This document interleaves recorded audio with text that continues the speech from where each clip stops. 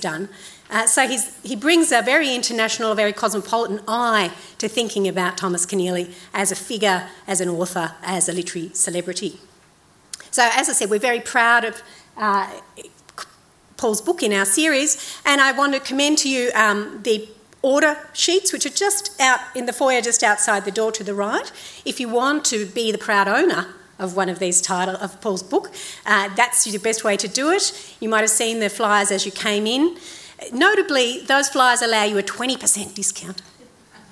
Crucial, because you may know that scholarly books in the contemporary market can be expensive. So it's really worth, if you want to invest in this book, now's the chance. So pick up one of those flyers on your way out if you want to, and I will feel like my work here has been fruitful. So in the meantime, please let me join you in welcoming Professor Paul Sharrod to the stand here to let him talk to you about the wonderful time I'm sure he had in Keneally's archive.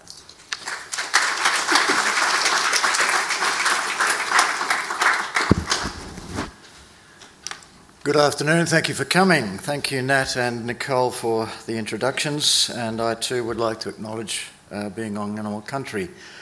If I can get out of this particular visual, let's see. No. Nat, what am I doing here? Come on. Sorry? There we are. Here we go.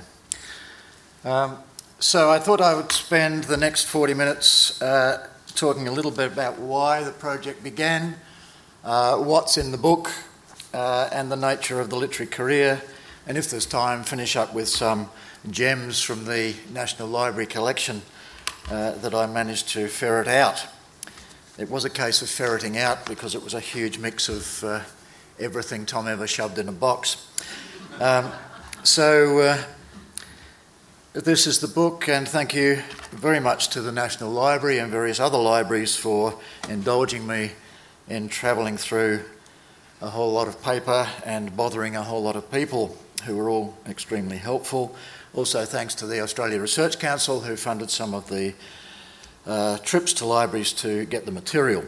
So what started the project? Well, looking around, most of you probably had similar experience to me, where when you were doing undergraduate studies, there wasn't a lot of Australian material being taught. In my case, I was still becoming a junior lecturer in a place where the professor was telling me there was no Australian literature, and what there was he read on the plane out, and that was D.H. Lawrence. So a lot of this, it comes from a kind of similarly national culturalist background, I suppose, as Tom's, although Tom is a good deal older than me. That it is a tracking of an engagement with national history and the building of national culture. Through the 1960s, which is when Tom began his literary career, when it is worth remembering there were no formal literary agents in Australia at the time, that Thea Astley, Patrick White were just coming on stream as the new wave of Australian writing, replacing people like the romantic realists like Eleanor Dark and Kylie Tennant and so forth. That there was a huge shock, if you like, which some of you may well remember, when White and Keneally and Astley first came on stream as stylists, as people interested in metaphysical questions, that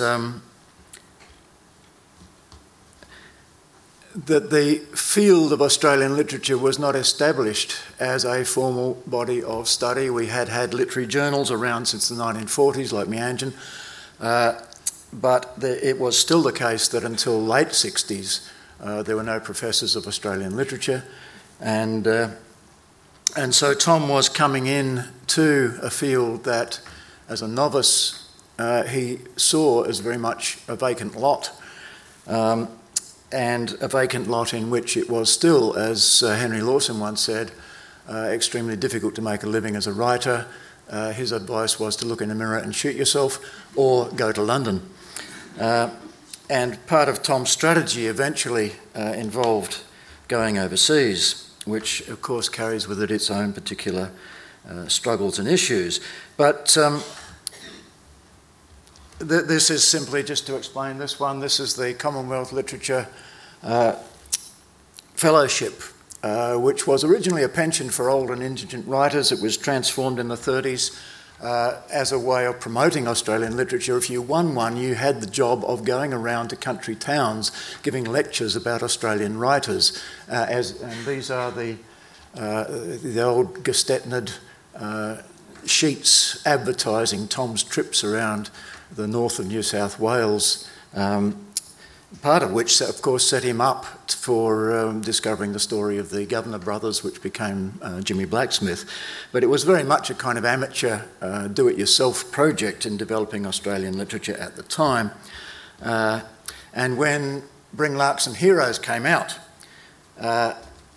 it was taken as, to quote one reviewer, the great Australian novel. It was, in this case, it's Max Harris saying, "I've collated the reviews and modest Thomas must surely be reeling under the machine gun stutter of superlatives." There was another letter in the files upstairs from Charmaine Clift saying, "I wish you 100 shy granddaughters, hedges bursting with larks, and as many heroes as you can sing. I am ravished. Oh, sir, we have been waiting for you." So it was the publishing event of 1967, it was at the time. And as one of my colleagues, slightly younger than me, said, the reason she's a literary lecturer today is because she was so enthused by reading Bring Larks and Heroes in her honours year of study. So he goes on, of course, to become the writer that Australia could no longer ignore by winning the Booker Prize, The Local Boy Makes Good, etc. But following that, there does become, certainly from an academic side of things, a sort of wondering about whatever happened to, which is kind of ironic because, and this is part of what the book explores, here we have somebody who everybody knows. Everybody's seen him on television, everybody's heard him on radio, he's in every second newspaper having an opinion on something. But in terms of scholarship, in terms of teaching of texts and so forth, there is a sense that he has faded from view. Just to do an interesting experiment. This is probably a self-selecting audience which is going to prove me wrong. Hands up those of you who've read some Tom Keneally. Okay. Hands up if you've read something more than Schindler's Ark. All right. Hands up if you've read something more than Schindler's Ark and Jimmy Blacksmith.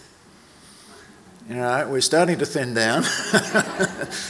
I did a survey of 2 writers' festivals, in fact, obviously across a slightly less self-selecting group than is here, and across a wider range of ages.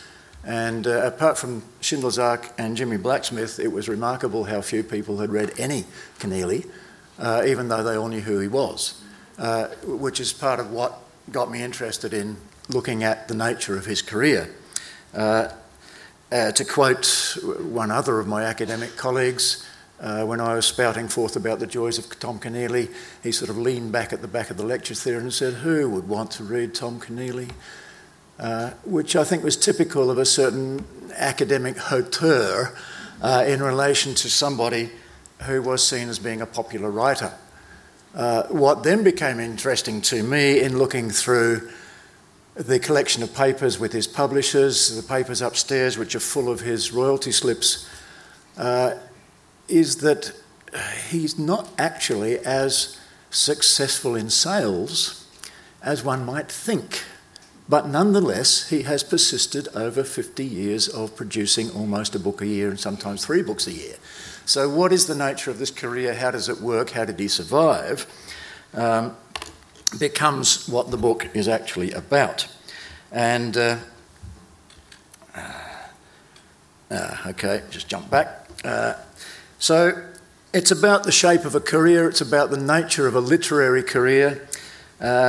It's a mixture of literary criticism, literary history, literary biography, none of those three and all of those three, plus, as the title of the book suggests, it's about what we can loosely think of as the literary machine. All those programs and sub-programs and routines that mesh together to produce novels, in this case, and plays and films, which is one of the points about his career. It's not just as a novelist, even though we all know him as a novelist. So what is the shape of the career? What are the factors that influence it? One of the things is obviously personality of the author. Tom talks about himself as being impulsive. He says it's the thing that gets the books written. It's also the thing that perhaps makes the books not necessarily as perfect as some critics might like them to be. He's a person, which informs his love of colourful characters. And some of you will have read his histories, The Australians, and the point he makes in that is that Australian history might be boring, but Australians aren't. They're full of colourful characters, and that's what drives a lot of his literary interest. So that he writes a book, for example, called The American Scoundrel, which is based on a Civil War era personality who managed to shoot somebody in public in Washington and get away with it, and lived a very colourful life in the process. As a people person, he's also very loyal to his friends, and sometimes that's got him in trouble across his career as it clashes with the machineries of, the impersonal side of publishing. One indication of how he is the congenial, personal chap that his public image is a book called The Utility Player. Anyone read it? There we go. So we're in Canberra, we're not in New South Wales. Tom, as many of you will know, is a sports fanatic, number one card holder for the, some rugby team. I was born in South Australia, and rugby league, and one of the players in his team at the time was Des Hasler. Des went through a slump in his career at some point, and Tom basically wrote his biography, published the book, and gave half the proceeds to Des. So it's that kind of personality which influences many of the choices across his career. This intersects obviously with agents. Again, as a person, he gets on very well with a lot of his agents. They become family members almost. He's devastated when they die in a couple of cases and is forced to move often to another publisher at the same time. He got a lot of flack, particularly from people like Patrick White, as being, disloyal, ungentlemanly, etc., etc. But looking at his career and the way he thinks and the way he reacts to the professional side of things very much explains some of the shifts across that career. As I said, there were no agents when he started writing. He was his own agent. It got him into a lot of flack as he starts to realise that most publishing went through England, that his first publisher, Castle, only had a sort of local department here where it was run from London, that his royalties were a cut rate of what sales he would get selling in England, and so forth. So he becomes very politicised, if you like, in cultural terms, as an Australian writer, working across, at least at that point, two markets, and fights for his rights. The publishing culture, obviously once you move across two cultures or even within Australia at the time, is part of the machinery. That there was a sense of loyalty as an Australian writer that you will publish with an Australian publisher. That of course could have a cost in terms of how many people you would reach, how many sales you might expect. Most publishers worked, as I said, through a London central office, so he is already, whether he likes it or not, involved in two venues for publishing to audiences, and there are different cultures at the time, both within Australia and across to England. England very much the old handshake, gentleman's agreement kind of publishing, lunches, etc. And as he has his own rights to America, he's also looking to get more readers, many more readers in some cases in the States, But the culture in the States is quite different. It's much more marketing oriented. So at some point he says to his English publisher, you know, I'm in America talking to my publishers there, you know, can I come over and I'll do a few signings for you? And there's this sort of rather Britannic response saying, oh dear boy, you know, we don't spend money on such things. It's the reviews that sell books. Well, part of the publishing industry obviously changes. He is caught up in those changes, and sometimes he wins because of that shift to a much more marketing-oriented publishing industry. He does probably well in America because of that. He starts to get disaffected with his British publishers because of their old guard, if you like, attitude to publishing. His common feeling is that they're not marketing him well enough, that the reviews say he's great, but the sales don't indicate that. The other thing that comes into play is the very mechanical thing, and sometimes the authors don't have control of this themselves, but covers.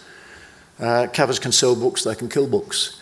This book was The Playmaker, and this was a draft for the cover of one edition. This was the sketch for the British edition. As you can see, it's very much playing with a sort of 18th century look, and we never quite knew what the iguana was doing in the front of the cover, but very, very gothic. You can see there are hangman's nooses in the your top right corner, and so forth. It came out looking like this from England. Tom was pretty irate. He said it made it look like a dress-up Georgette Heyer historical romance, which is exactly what he wasn't trying to do.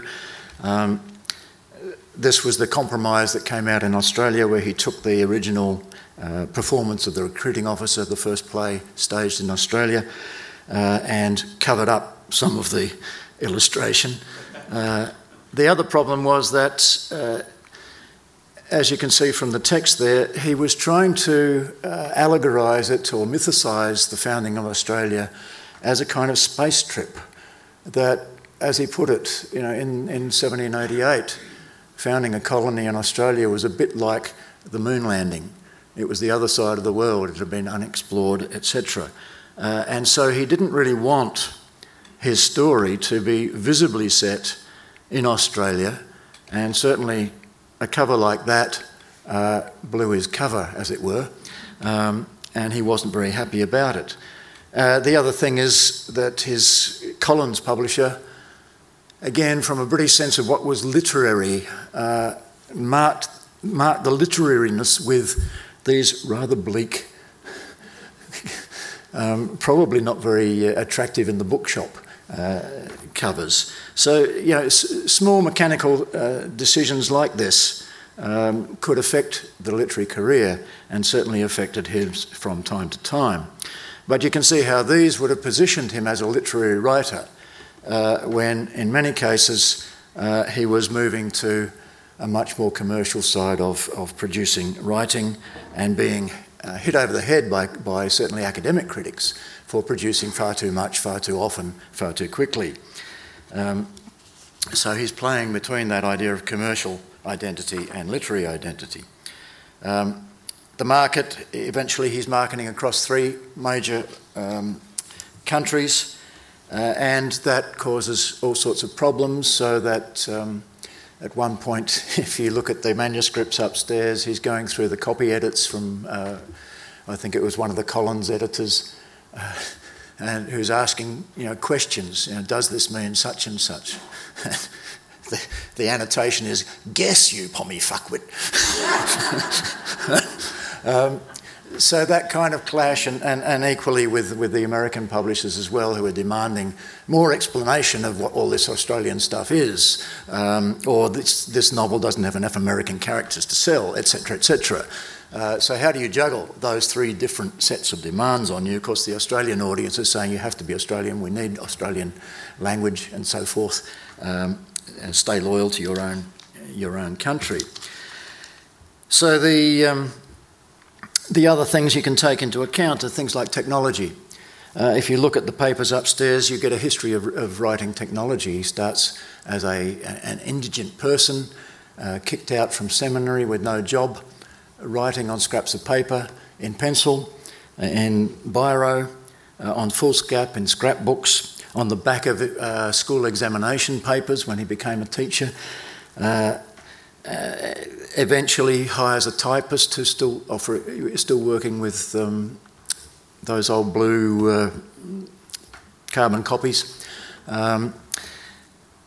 You can see all the telegrams that flow to and fro, and if I were talking to undergraduate students, they would say, "What's a telegram?"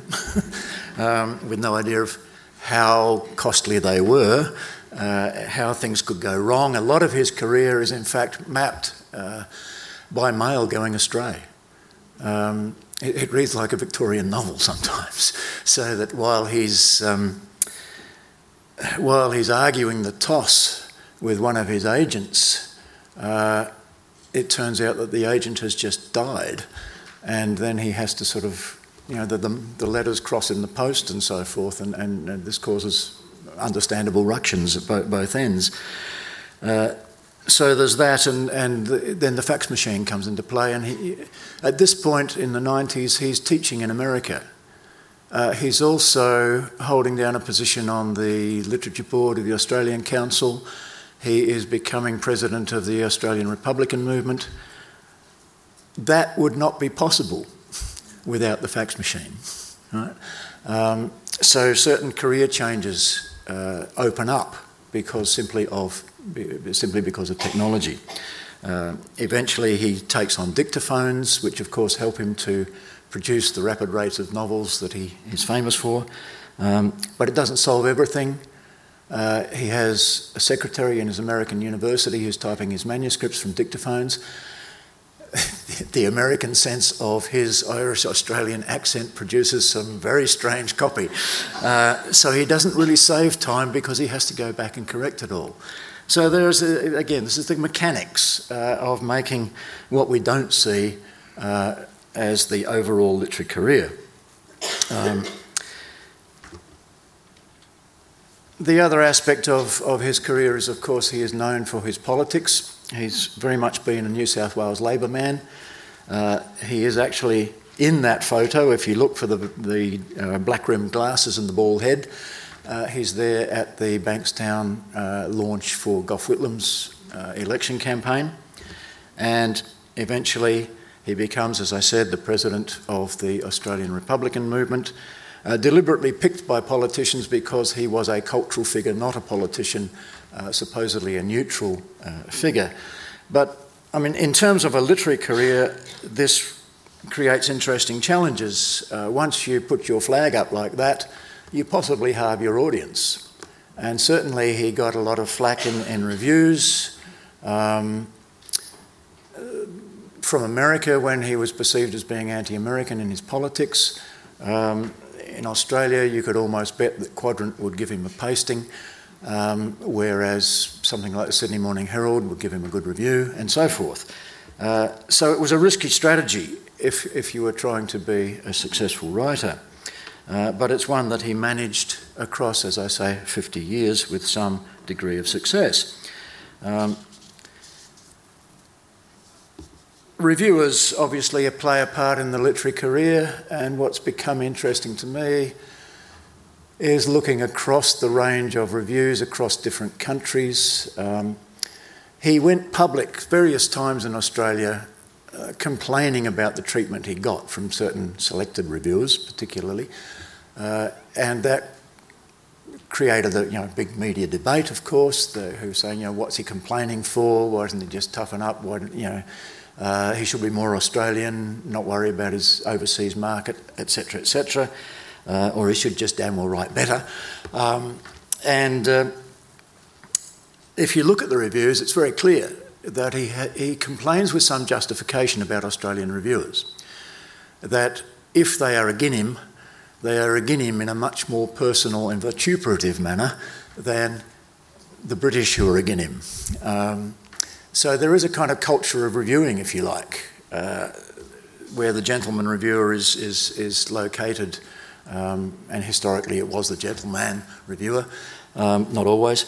There are differences from America to Britain to Australia. The Americans are much more friendly as reviewers, will concentrate much more on the book rather than the author. So there are these differences that you have to learn to live with.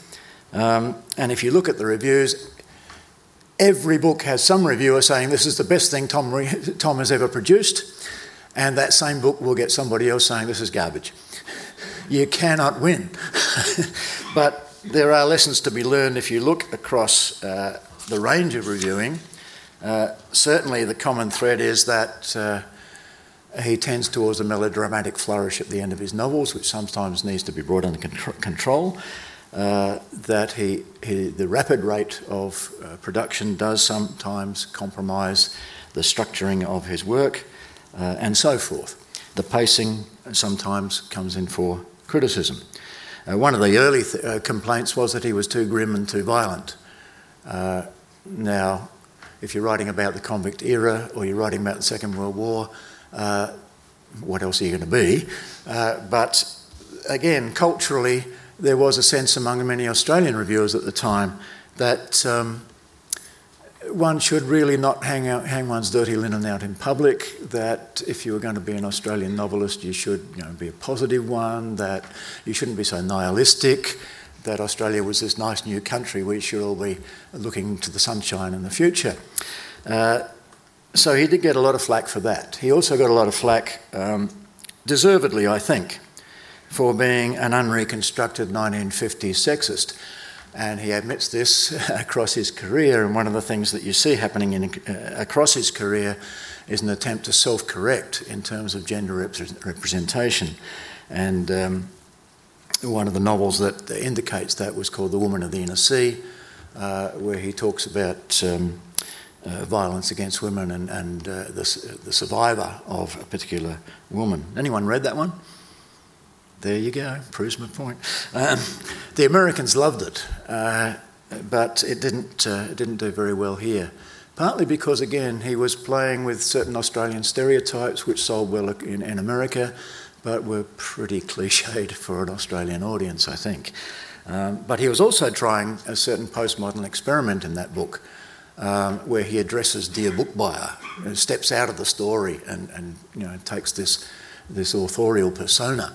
And a lot of his editors had a great deal of trouble with that, and a lot of the reviewers also just wanted a straight romance adventure, as it were. So he's playing, he never gives up on the kind of experimental side of literary writing, while he is also trying to sell books to a wide range of people. And that's part of the nature of his career. Questions about... Hello, okay. Questions about what is a literary career underpin the book, or the thinking behind it. What are the assumptions of a proper literary career? Well, here you can see him sideways as the cook acting in the film of The Chant of Jimmy Blacksmith. He also was an actor as a Catholic priest in an early film. I think it was one of Fred Skepsi's very earliest productions. And from an academic literary point of view, this is an image of a sort of dilettante, somebody who, is prepared to have fun. He's not a serious figure. Whereas certainly in his early days, he did inhabit the role of the serious literary figure. This is literally the writer in his garret, except it's the backyard in Ryde at the time. And at the time also he had that sort of bald, bespectacled, nerdy sort of look, which was appropriate for what we expected of a literary novelist. Increasingly he repudiates this image. He repudiates the role he was given as the successor to Patrick White, probably partly because Patrick White was really rude about him, although he was rude about plenty of other people. But as he read more and more of White, he became more and more disenchanted with what he thought was a fairly, overly artificed production, overly nihilist kind of view of the world, and resolved to be more cheerful, more demotic in his language, less tortured in his metaphors, if you like, than he was in his early writing, in the hope also of selling more books. But in making that move and becoming, here we are, it's the Sea Eagles, the Manly Warringah Sea Eagles Rugby League, in taking on this kind of populist image, he also compromises to some extent the place we are prepared to assign him as a literary figure. And the question then comes, how do we position somebody who becomes a public celebrity? Is that celebrity at the price of writing, or does it sell more books? Are the two mutually supportive or mutually disjunctive? This, I think, becomes interesting when his books become filmed. And I think there's a very strong argument that The Chant of Jimmy Blacksmith, when it was filmed, worked for the book, preserved his role as a novelist, helped the novel to sell. It went into classrooms, of course, for at least one generation. But when Schindler was filmed, it became Spielberg's Schindler. And all the reviews thereafter talk about the film. They don't talk about the novel or the novelist, except to tell the story of how Tom got to tell the story that became the book of the film. So there's this kind of double game in the literary career of how popular you can be and get away with it, especially in terms of film. The other point, I think, about the nature of his career is that it has, despite the literary pretensions, which, as I say, he never gives up, it's always been about the money. If you read the biography by Stephanie Stell of Tom, she spends a lot of time sort of going into the psychology of his early days, presenting him as an unusually tortured figure that is very much not the public genial leprechaun that he is often represented as these days in the press. But he was unable to complete his training for the priesthood. He went into a catatonic state and just had to leave. They wouldn't give him a reference. They said, "Oh no, the church doesn't do that." So he was on the street with no prospects. And I think that has underpinned his drive to keep producing, to keep earning, to support the family and so forth right across his career. And in a sense, he says at one point that the more successful you get, the faster you have to spin the wheel to stay running. That the costs mount up. That his work for Schindler's Ark involved a hell of an amount of travel, a lot of reviewing of interviewing of Holocaust survivors.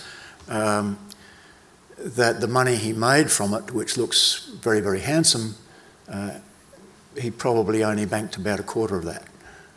He especially only banked a small proportion because he had agreed with some of the promoters behind the book that he would split the money, and much of that money would go towards Holocaust survivor support and so forth. So he's always been writing to earn an income. There's an interesting sort of link with the National Library in this case, insofar as the picture up there, in fact, is his first royalty cheque. It's still in shillings and pounds, as you can see. £3, 15 shillings and 11 pence. But these were the days when, I think it was something like, was it £12,000 was an annual salary. So it wasn't too bad. But he kept very, very close tabs on his income. And even when he moved it towards agents to look after, he was still tracking how soon he could put out the next book in order to keep the bank balance afloat. The National Library story comes in very early on when he'd sold some manuscripts of Jimmy Blacksmith and some editorial letters from Douglas Stewart, who was at Angus and Robertson, for $250 to the State Library of New South Wales, to the Mitchell. He then saw some letters from the National Library to other writers, which had been offering about $1,000 for manuscripts. So he went back to the Mitchell and said, "Hang on a minute, I want more." And they said, "Oh, no, we've already signed off on this, you can't have any more." So he then gave his next batch to the Fryer Library, which gave him a much more handsome amount of money.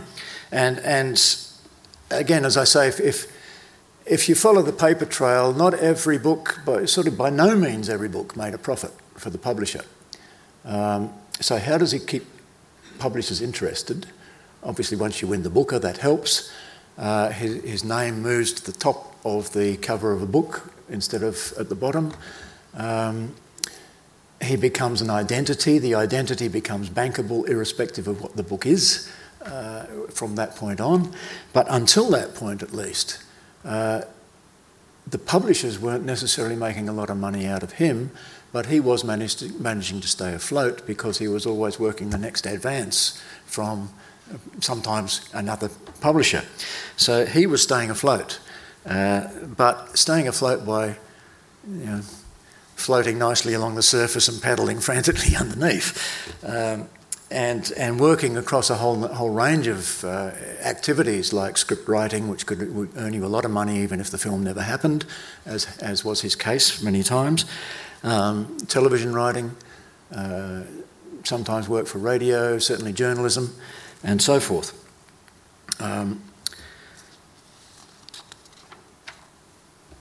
And confessing to that commercial side of things, again, in terms of cultural politics, in terms of academic ideas of what a literary career should be, put him very much in a commercial camp, which was definitely not Bryce Courtenay. If you look at the book reviews, if you look at sales, if you look at all sorts of attitudes to that, he's very much positioned sort of somewhere south of David Malouf, not too far south of Peter Carey, but definitely north of Bryce Courtenay, Colin McCulloch, etc., etc. So he's in this interesting position of what we have now come to call a middlebrow writer, which is a very flexible, indeterminate sort of place, and he tends to fluctuate from one side to the other as he goes along. Although increasingly he slides towards the populist commercial writer. But within that sense of the career, there are things we should remember. He produced this little book from Angus and Robertson. It's called A Dutiful Daughter. Anyone read it? Yay, okay. For my money, it's the first magic realist novel ever published in Australia. Probably an influence for David Ireland, who went on to do other similar things. It's a fantastical thing in which some of the characters become cows, right? Obviously, you can see how Angus and Robertson, again, produced it as a literary book. It's not huge. It's got a nice, dark, mysterious cover. And if you look at interestingly, the Text Classics edition have done to this, they chose it because it was experimental to remarket it. And the new cover is nice and bright and cheery and yellow. So how we read these books becomes part of how a career is constructed as well. This was very much a high art literary experiment at the time. Now it seems to become a much more popular thing because we all know what Salman Rushdie's done and so forth. Magic realism sells. He also, in 1980, produced this thing, right? Published by the Bulletin. It's called The Cut-Rate Kingdom. It's a novel. It was a historical novel set during wartime, set in Canberra, in fact, and it's full of bulletin-type illustrations.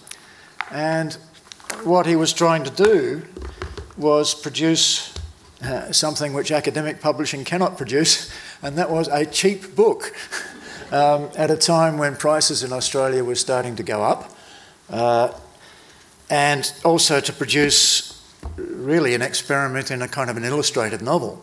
It's a historical novel with historical illustrations in very much newsprint style. It was an experiment. It sold for $2.50 at the time. It was very much an experimental period in Australian publishing, when you had a lot of literary magazines, small presses starting to happen. It didn't go too well, but it did sell a lot of copies. It sold enough copies for him to set up a scholarship, an award for some writers. But again, in terms of how a career can work or not work for you, Alan Lane took this up as a hardback, but took it up years later, after he had won the Booker. And of course, by then, nobody remembered that it had first come out in Australia, and said, "Oh, this is rubbish. You know, this is not anything like the greatness of Schindler's Ark." Well, no. So this is kind of amnesia that often happens with a writer's career, which happens a couple of times in Tom's case, and gets in the way of a kind of continuity of his presence in the market. So he has been a particularly interesting novelist, even though we might think of him now as a kind of run-of-the-mill populist. I'll start reducing my material because we are getting on with time. I'm supposed to be finishing about now. So I just thought I'd move quickly to some of the joys of working upstairs. This was, at the time, the collection of papers of Tom Keneally, or it was part of the collection. There's another number somewhere else. They're all now off-site, but I had the pleasure of working through this lot. More dust than you can think of. Probably a few silverfishes crept in there as well. But fascinating. All the manuscripts, often, again, cut and pasted manually, bits of paper stuck on. In the early days, which then become computer text as you go along. It becomes harder to track. I mean, one of the things we'll close with is just thinking about some of the problems of doing the research, and I'll come back to that. But the other aspect of it is a huge mess. At least it was in that initial phase. Everything he ever collected was thrown in a box somewhere.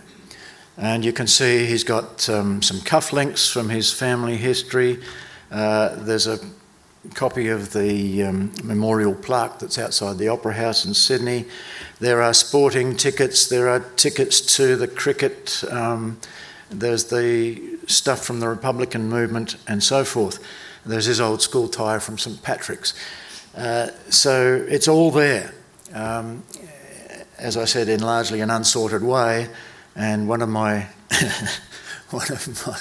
moments of horror was when I came to finish the book and started doing the footnotes and discovered that a lot of this had been organised. So some of the boxes didn't contain what I thought they once contained. So if you're happening to check the footnotes in my book, be warned, you'll have to go back and double check some of the boxes upstairs. But some of the points of interest, the Catholic material. This is a shilling which was given to him by Archbishop Gilroy in 1942, when Gilroy was going around canvassing people, canvassing children as they were then for the priesthood. And there are many other bits of Catholic paraphernalia through his archives. Here he is in his training for the priesthood robes. It was during that time that he indulged in a little bit of drama. In fact, he directed a Shakespearean play because Shakespeare was the only thing allowed in literary form in the seminary. So that took him into drama later on. One of the things that runs through his career is, and again this is evident in a lot of the correspondence upstairs with his editors, is the drive to pseudonym. It's not sort of something we think about too much these days, but he was constantly badgering his editors saying, I want this book to come out under a pseudonym. This is the name that he started writing under. The Coyle is his mother's name. And initially it was a cover. He thought he'd shamed his family quite enough by bailing out from the priesthood. He didn't want to shame them anymore by going public as a novelist and perhaps failing at that too, especially when some of the novels were exposing the Catholic Church in a rather, shall we say, humorous light. But this idea persisted through his career, and one of the constant things was, this book is a popular book. I want this to come out under a different name because my literary books should become under Tom Keneally. And the publishers kept saying, oh, no, just keep doing the same thing. Well, it's quite possible that he would have been more consistently successful had he managed to double brand himself. This book, in fact, is one of two that came out through Carmen Khalil, and where was she at the time? I forget, one of the London publishers, because he had so many books on contract already with Hodder and Stoughton that he couldn't squeeze another one in. And at the time he had invested in a guest house in the Blue Mountains, which was going rapidly broke, so he needed cash. So he put this novel out and another one under this pseudonym, and caused many scratchings of heads, particularly when the second novel said it was Tom Keneally in the back cover.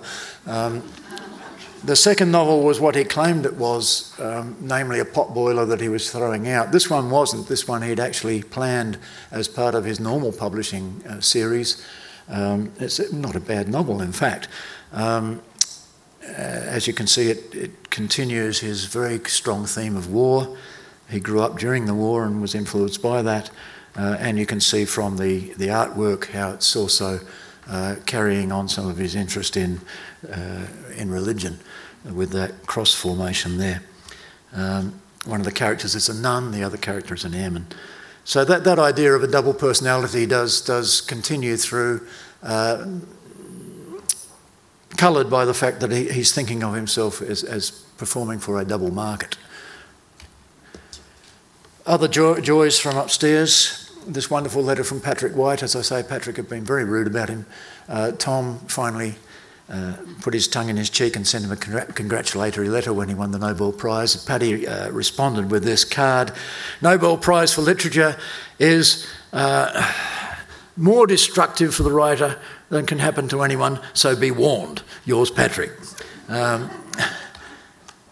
He wrote a book about Ethiopia, the war at the time for Eritrean independence, called Towards Asmara, which became an important political text in creating international consciousness about what was going on.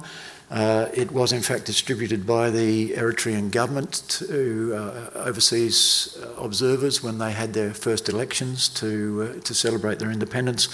And this is a card he got from Audrey Hepburn, who was also an activist in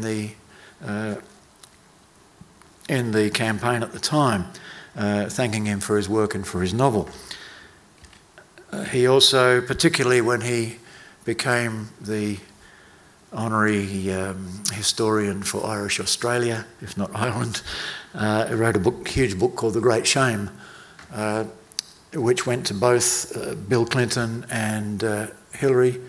They both read it, and this is a thanks from Bill for that novel. Hillary, in fact, featured in the celebratory film that was staged for his 50th year of publishing. So he was an extremely well-connected person by the time he reached the latter stages of his career, and it didn't always reflect on his literary success, but it is a success that has ranged across a whole range of genres, across a public platform, and leaves open a number of areas of research which I think remain. His work for the stage, I think, has been under-examined. Susan Lever is, in fact, working on a book about his work with radio and television and other Australian writers. His role as a professional advocate in the Australian Society of Authors and the National Book Council and so forth, I think, could well be looked at. He worked on constitutional committees for the government and toured around Australia on some of those interviewing panels. And I think there's still a literary book open for somebody who wants to write about his novels after the Booker. And that's it. Thank you.